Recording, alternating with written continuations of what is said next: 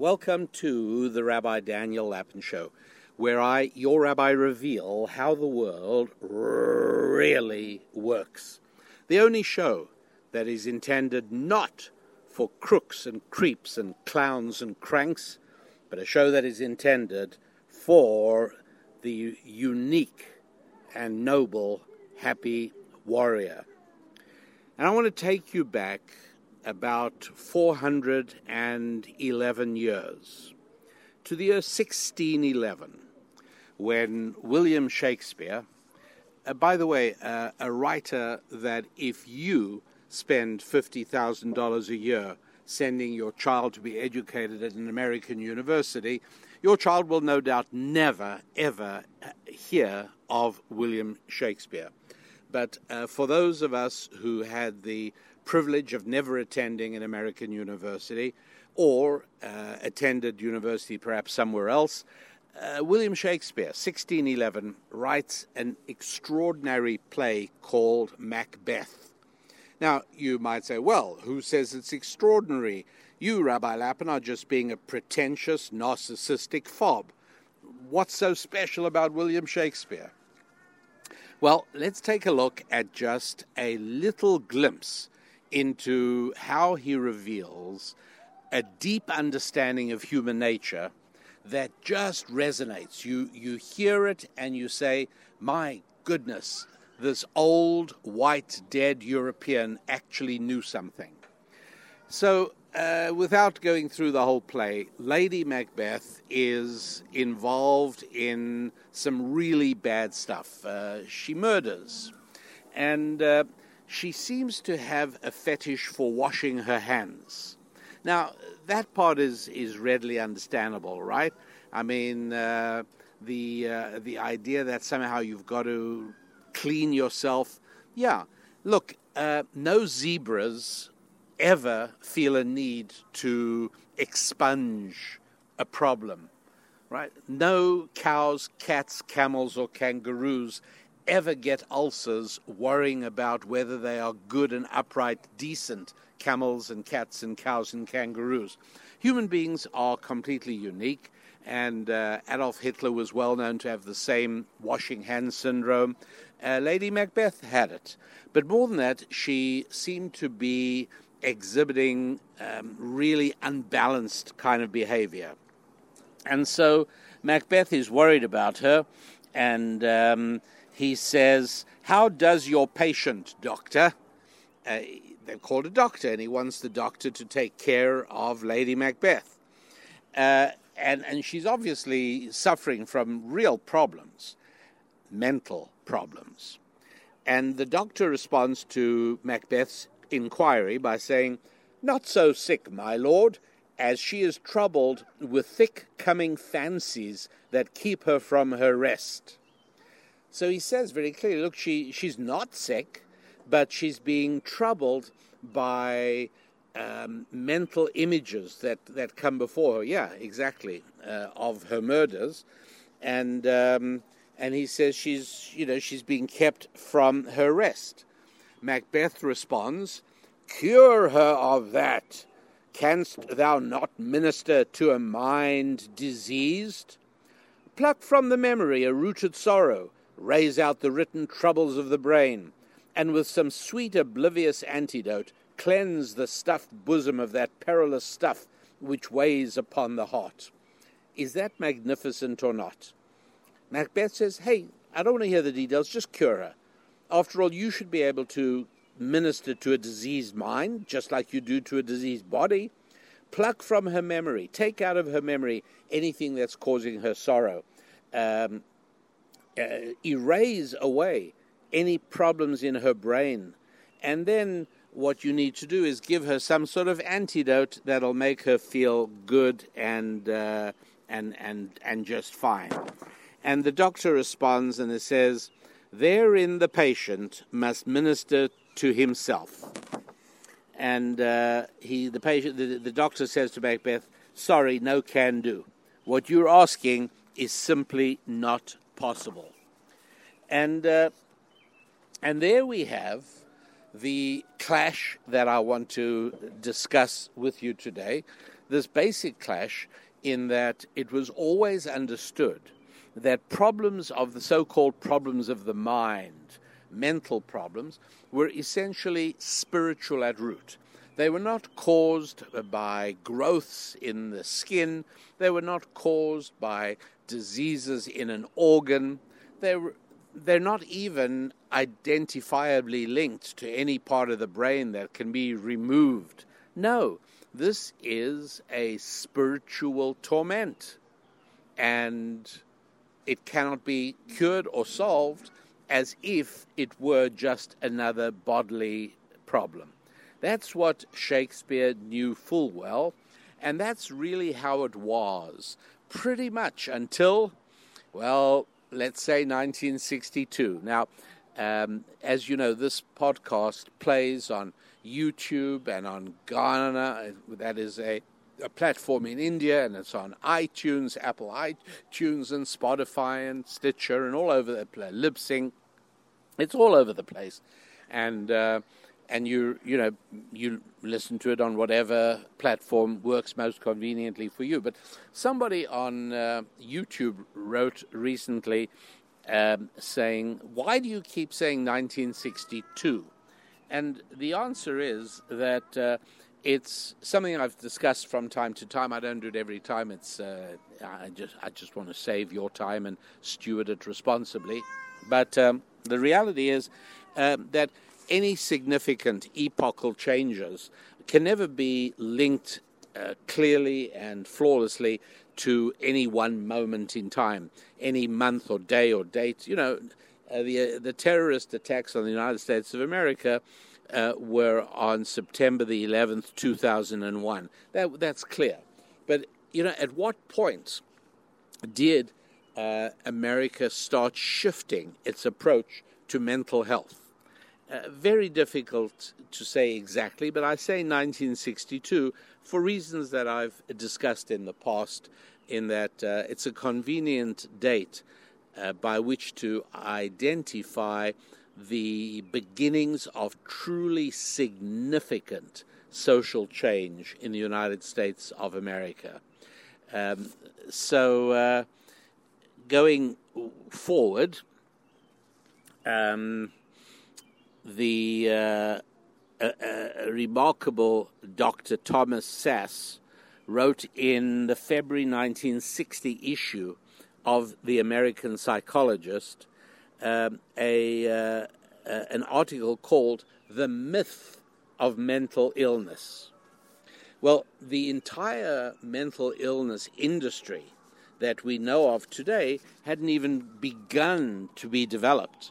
And so it was kind of okay for him to write in the magazine, the February issue of the 1960 of The American Psychologist, "The Myth of Mental Illness." It's fine. But today, of course, he would be badly trounced and cancelled, and well, you know the idea. So that was 1960. In 1999, actually, here's something I found President Bill Clinton saying. Okay, this was 1999. Then President Clinton, who you'll remember served from 1992 to 2000, William Jefferson Clinton stated, "Mental illness can be accurately diagnosed, successfully treated, just as physical illness." Well, that's actually just another lie.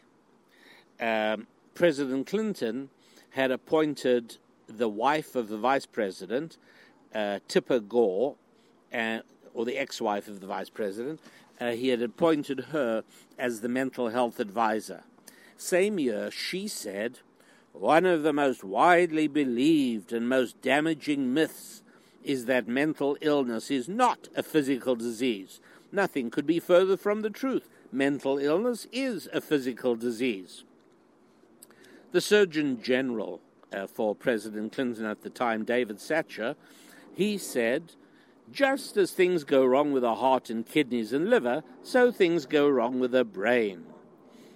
And then 8 years later, in 2007, Joseph Biden, who was at that point still a senator, Then he became vice president, and now, of course, he's president at the present time.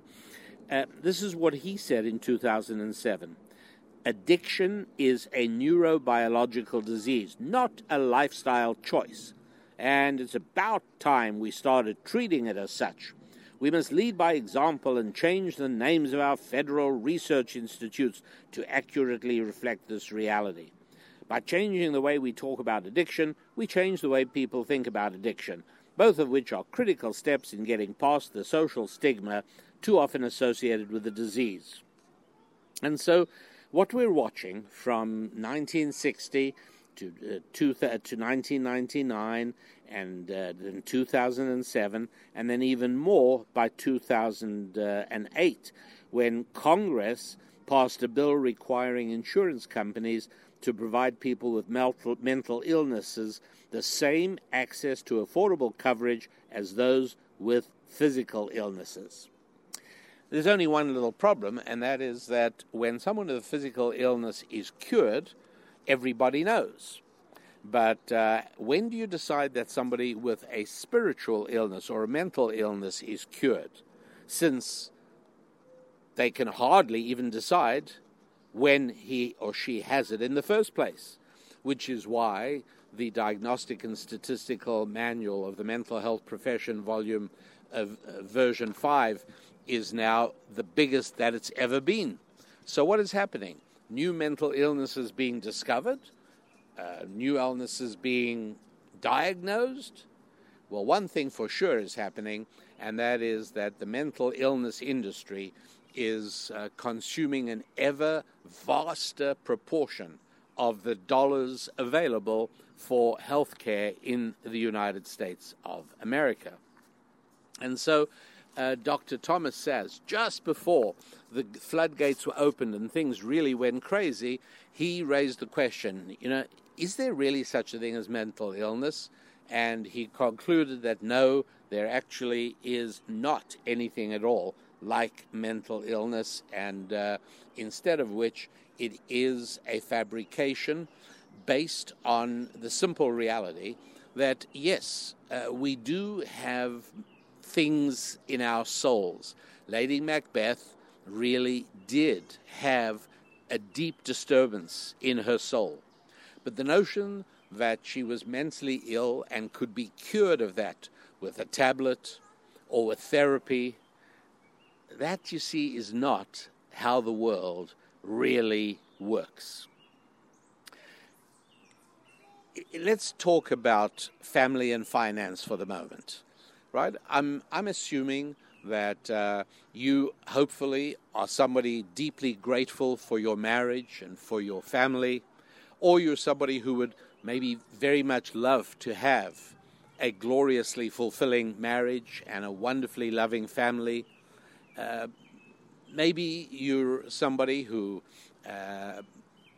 thanks the Lord for their good fortune in having no financial worries. Or maybe you would very much like to get to that point. But in any event, for almost every one of us right now, family is important, and having a successful, well-running, positive, fulfilling family life is important, and finances are important. I don't think we have to beat around the bush too much on that. We can accept that. Well, here's the thing. I think you'll probably also agree with me if I say that for the successful running of family and for the smooth development and growth of your finances, the following three human attributes are really helpful: courage, happiness, and optimism or confidence. Let's call it optimism for the moment. Courage, happiness, and optimism. Why is courage necessary? Well, if you are a spouse, right, there are times where you probably should not share fears and worries. There are times where, as a spouse, you have to step forward and you have to do something as if everything is okay. That takes courage. As a spouse and as a parent, you need to be a happy person. That's a requirement. Happiness doesn't come automatically. Absolutely not. as a matter of fact, I think we should be very clear. The world gives you no right to happiness. Right? And I know I'm speaking to happy warriors here, so you all already know this. But for newcomers, for first-time visitors to the Rabbi Daniel Lapin Show, I have sad and disturbing news for you. You have no right to happiness. You know, it's just narcissistic and silly when people say, I have a right to be happy. No, you actually don't have any right to be happy. One of the logical ways of proving that, if you have any trouble with it, is that for every right, there must be a matching obligation. In other words, if I have a right to apple pie, then obviously somebody else must have the obligation to supply me with that apple pie. Otherwise, my right to it is utterly meaningless. So in other words, wherever you find a right, you have to be able to look for the obligation as well. And so if you think you've got a right to happiness, well, please take my hand and let's go searching for who it is that has an obligation to make you happy. No, that's not how it works. Happiness is your responsibility, and it can only be obtained through hardship and effort and work. That's right. Happiness isn't easy, and nobody else has an obligation to give it to you or to make you happy. And so your marriage and your family life is hugely improved if you've conquered this and you've made yourself a happy person. It goes without saying that on the financial side, finances grow by financial transactions, by human economic interaction. That's how finance grows. And so you need to interact economically with more people. The thing is that most of us would rather interact with happy people than miserable people. Because, isn't life really too short to spend it with people who just beam out gobs of horrible misery and sadness and annoyance? They just feel obliged to tell you all their problems and everything that's wrong. No.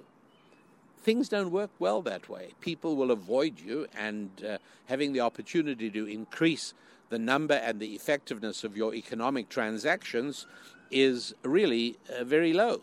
So yes, for both finances and family, you need happiness.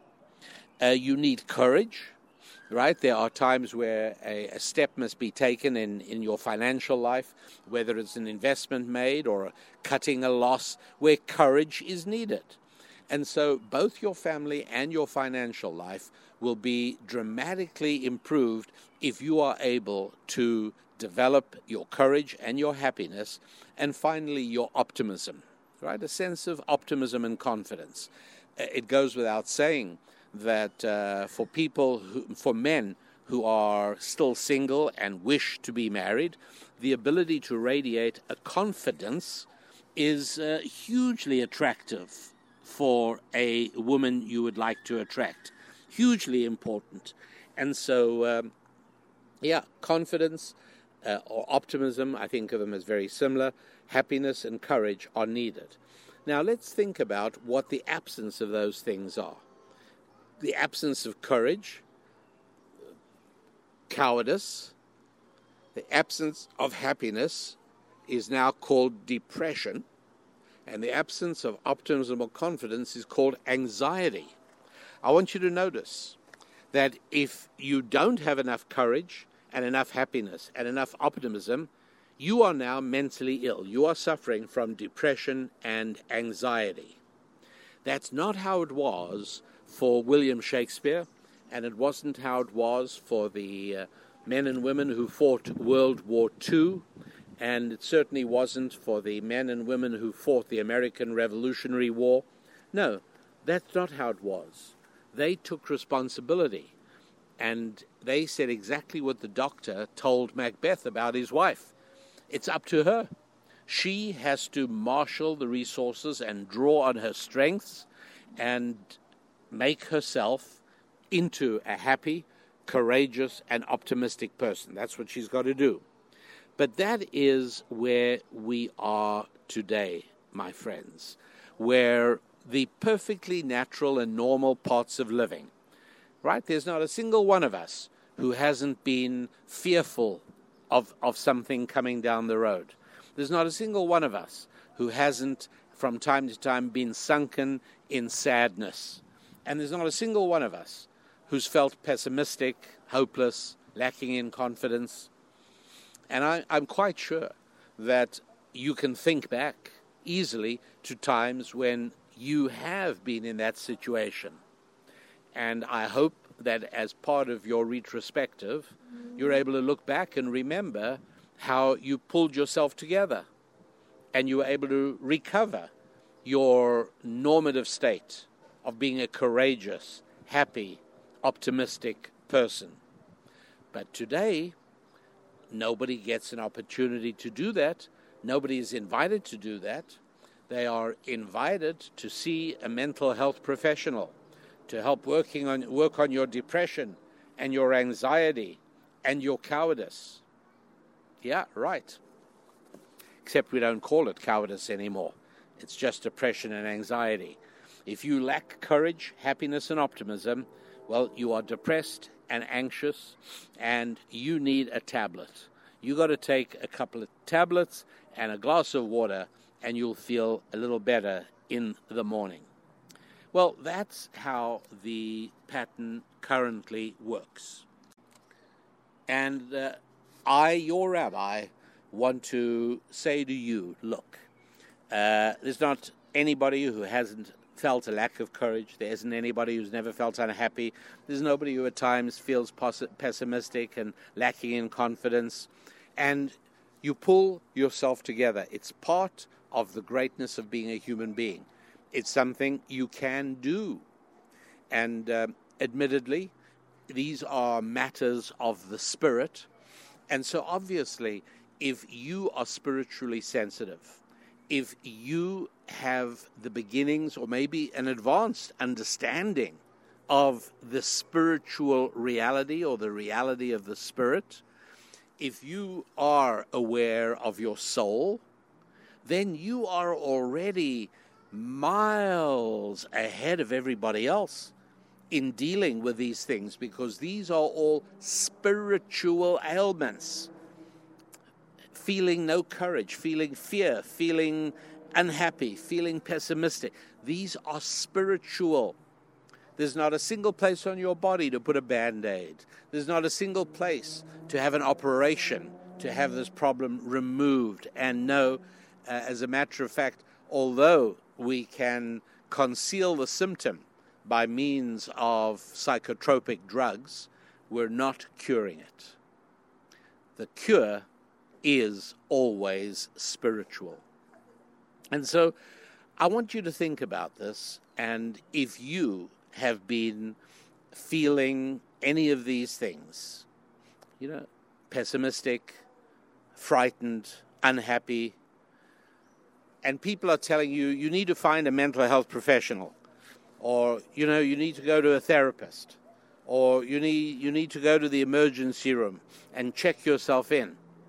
Please, I ask you to at least, first of all, explore the possibility that I may be telling you the truth. I may just possibly be saving you a lot of trouble and a lot of misery by helping you realize that what the doctor told Macbeth is exactly right in the Shakespeare play of the same name. Right? This is something that you can cure. This is something you can take care of all by yourself. The doctor said, therein the patient must minister to himself. And look, it's not easy, but life isn't meant to be easy. It's meant to be a spiritual workout. And part of that is overcoming the tendency. And by the way, this is a tendency that is the default condition of every mammal that I know of. And that is cowardice, not courage. Right? Animals will flee rather than fight, unless there is some kind of outside circumstance, the mama bear's got her cubs right there. She's not going to run away from you, right? You're in big, big trouble. But ordinarily, it is perfectly natural and perfectly normal in the animal world for animals to lack courage. Happiness is not a term. Happiness or unhappiness is not a term that makes any sense. I'm so sorry for the background noise. I am preparing this show for you in the wilds of New Jersey, just outside New York City, where I was working this morning. And I got to tell you, my goodness, what a dystopian, apocalyptic landscape that place is. And I should have known that any hope I had of being able to talk with you while sitting outside would be interfered with by the sirens of numerous emergency vehicles, one after the other. As it is, I have already removed a few instances of that kind of noise and sound. But at any rate, I apologize to you for the lowered audio quality and production values. Just listen to this. It's insane. People live like this. Yeah, since 1962, by the way. It wasn't like this before. And animals, as I was saying, do not have issues of happiness, because a cow in a meadow on a nice day is content, not happy. Right? I can be very discontent, but very happy. But a cow only understands contentment. Okay, well, that's a different sort of noise. And animals do not have questions of confidence or optimism. It's really important to understand the difference between people and animals. These are some of the differences between people and animals, that we can defy our natural mammalian tendency to cowardice, and we can draw forth from ourselves deep reserves of courage. We can defeat our default mammalian condition of just, being miserable, just, seeing everything that's wrong with life, and every time somebody talks to you, you tell them what's wrong, and you just exude misery. But I have the ability as a human being to defeat that and to draw on deep reserves of strength in myself and make myself feel happiness. And similarly, I could, like any animal, yield to my mammalian tendencies and defaults of feeling fearful and pessimistic and hopeless about the future, but instead I can draw on those reserves and summon forth powerful optimism and confidence. And the reason that I want to leave it over here is not only because of the ambient noise. No, the reason is because I don't want to confuse the issue with anything else. I believe this is so important for your family and for your finances, as well as for your friendships, and it also touches on your fitness. And if you want to know how, well, then you need to read the free downloadable ebook on our website called The Holistic You, which explains how family and faith and finances and fitness and friendships all interact with each other and all draw on each other and all add energy to each other. But for today, I just wanted to talk about family and finance, straightforward things that matter to each and every one of us. And I thought that maybe it's just possible that some happy warriors hadn't yet realized how important these spiritual strengths of courage, happiness, and optimism are for the successful execution of your plans for family and your financial lives. And so it's well worth seeing the link and knowing that everything you are trying to achieve family-wise, everything you're trying to achieve finance-wise, can be vastly enhanced, sped up, improved made more effective if you get used to the idea that when you are feeling frightened, then fix it up. Don't take a tablet. Don't call a therapist. Don't go to the emergency room. Don't check yourself into a mental hospital. Just fix it up. Just do it. You're feeling unhappy, stop it. That's not good for you or anyone else around you. Just fix it up. You got the ability inside of you. You can do it. And you're lacking optimism. You're feeling pessimistic about things going on in your life. Stop it as well. Right? Just do it. Bring on the courage. Bring on the happiness. Bring on the optimism so that you can more effectively grow your finances and your family life. That is really the crux of it. In one sentence, that's what I want you to focus on.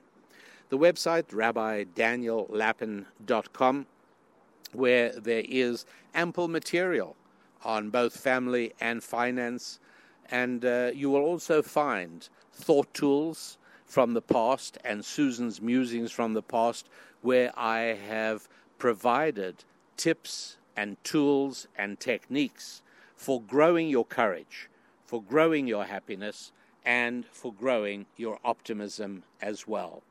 So hop over to RabbiDanielLapin.com, and if you haven't downloaded the ebook, The Holistic You want to do that. If you haven't caught up with some of your reading of earlier thought tools, catch up with that.